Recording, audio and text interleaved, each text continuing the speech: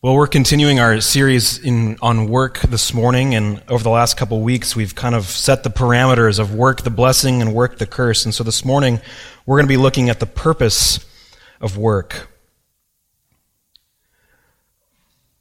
Since the 2008 financial crash, or whatever you want to call it, there have been countless investigations into what went wrong. And so if you have Netflix, you've probably seen, I don't understand how it could be a bad financial thing because it's developed so many new documentarian filmmakers.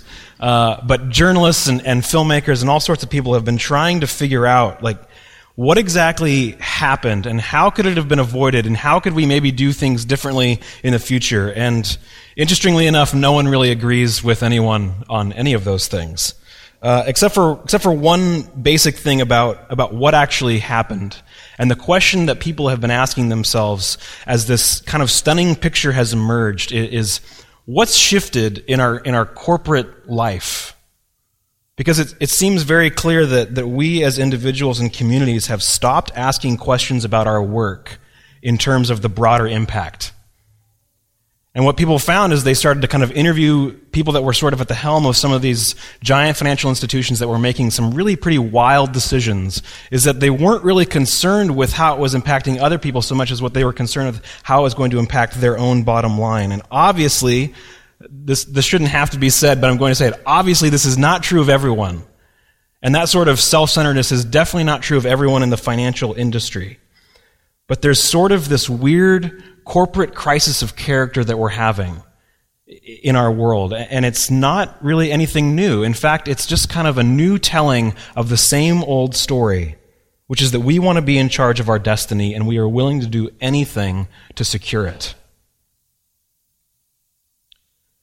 Now, this morning, we're going to sort of be cobbling together all of our scripture readings. So I'm not really using that Old Testament text as the primary text. We're going to be kind of piecing together all of them.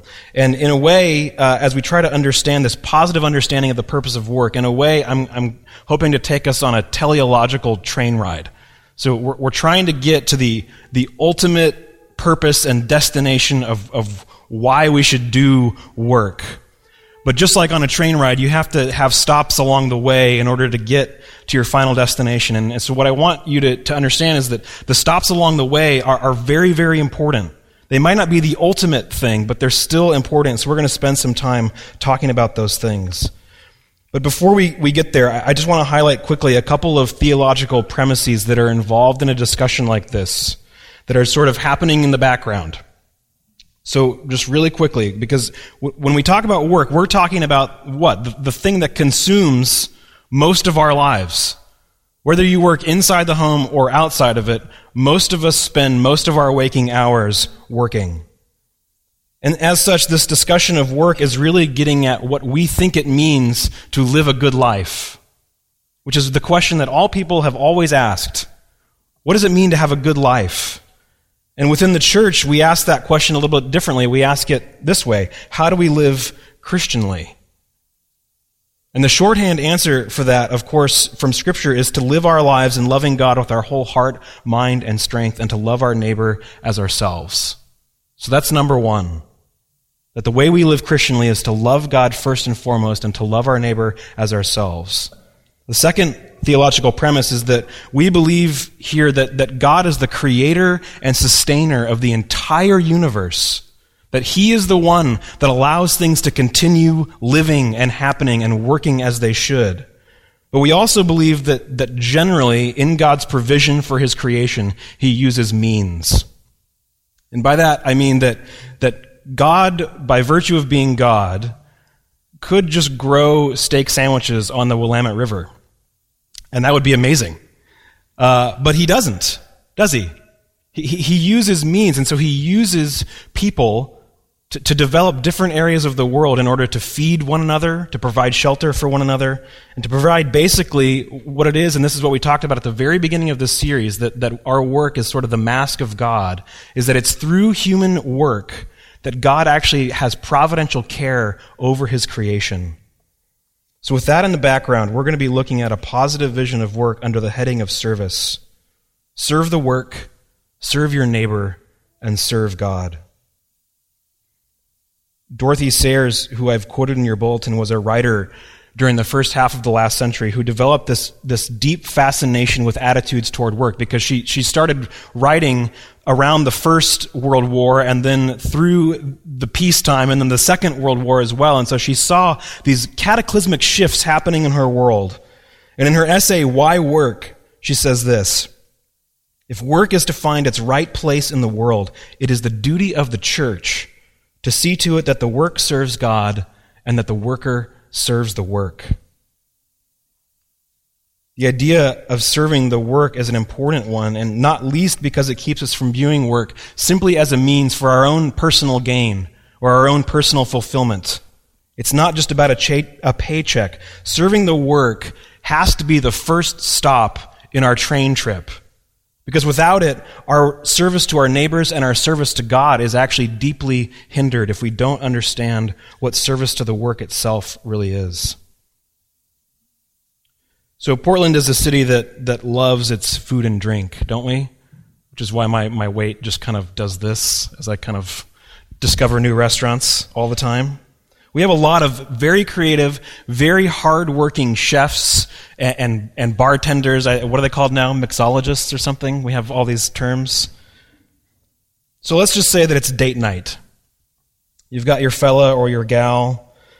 You've picked the restaurant. You know that this is the one. Everyone's been talking about it, and you've got a reservation, and you've read the reviews.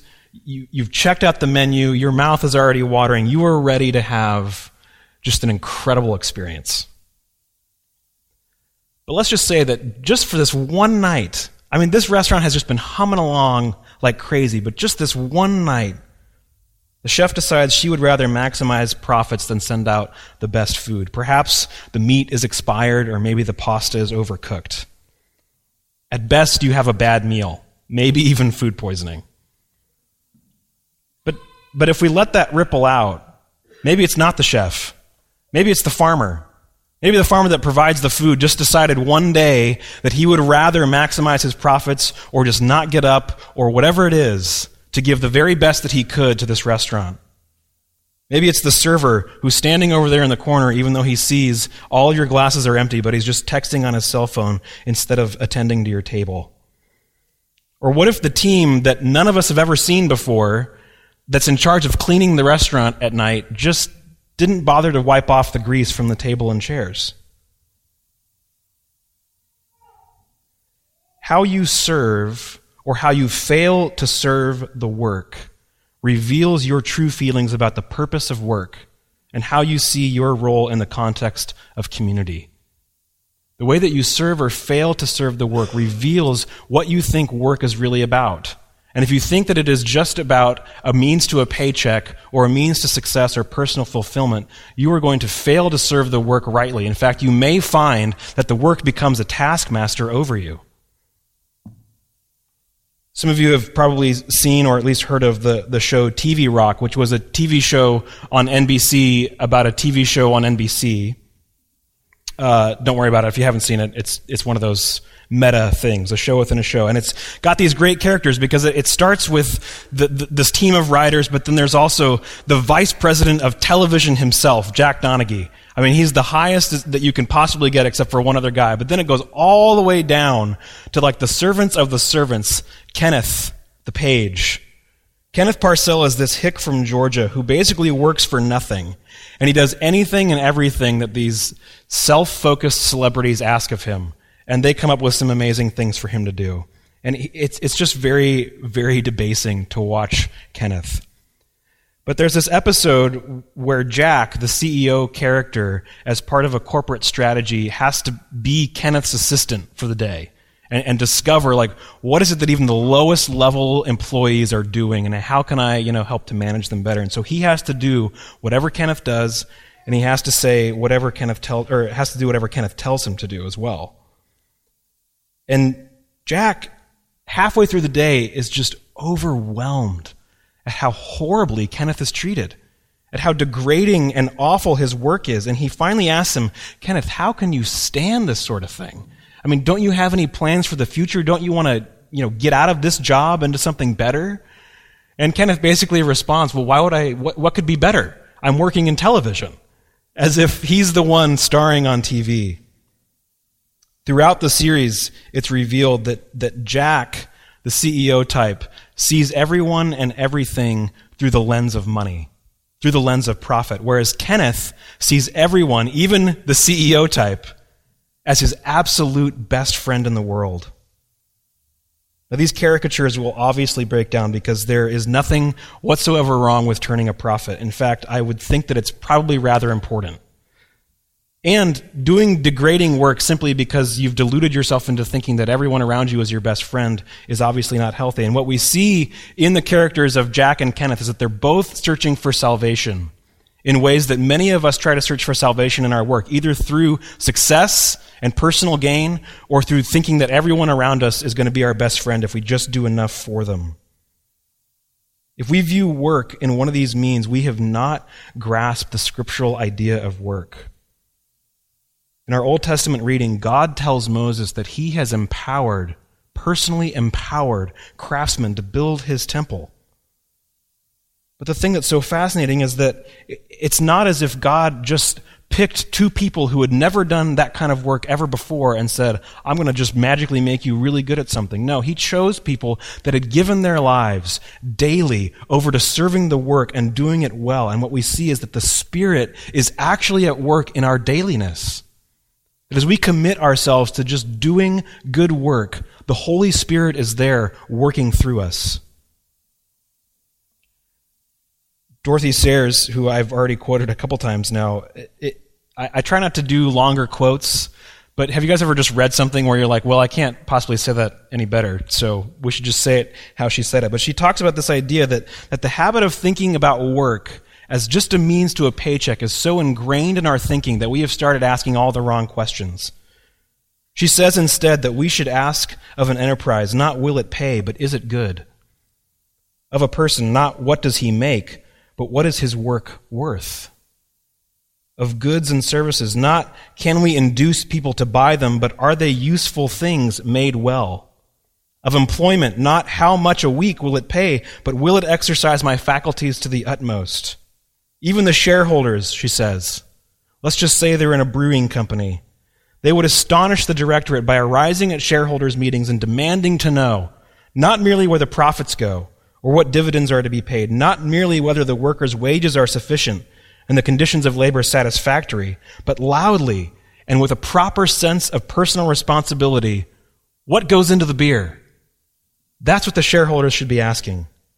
She tells us that a building must be good architecture before it can be a good church, that a painting must be well painted before it can be a good sacred picture. That is to say, work must be good before it can be considered God's work.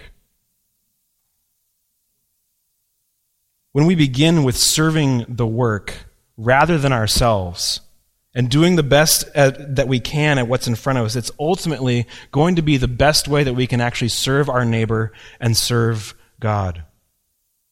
Serving our neighbor is partly what Paul is getting at in his letter to the Ephesians when he tells them that the thief should steal no longer but work with his hands. But what's the reason that Paul gives?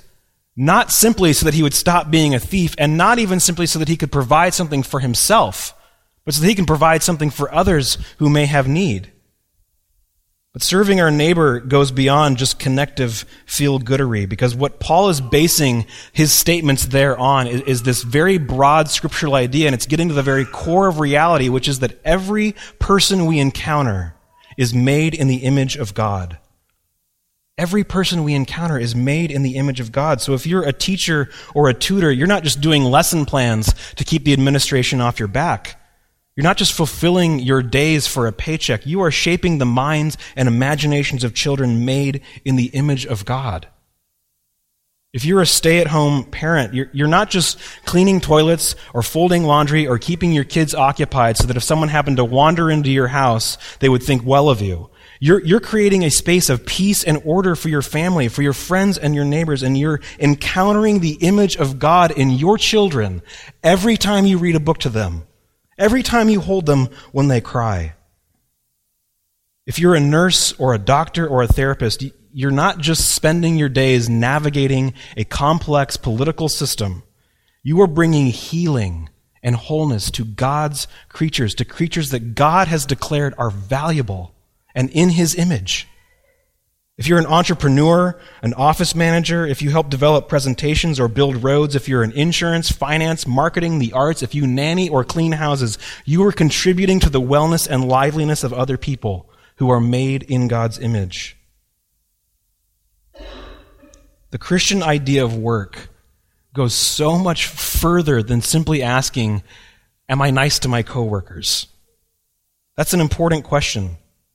But that's not as far as it goes, and it's not even immediately consumed with, is there spiritual value to this? Though that's not a wrong question either. But when we realize that God himself is a worker, that he has created the universe and called it good, and that he created human beings to be his ambassadors, to be his icons in the world, and the question that we have to ask ourselves about our work every single day is this: is my work making people more truly human? God has created people in his image. When we embrace that identity as being truly human, that is exactly what Jesus has called us to in himself. So the question we have to ask ourselves in our work is my work making the people around me more truly human?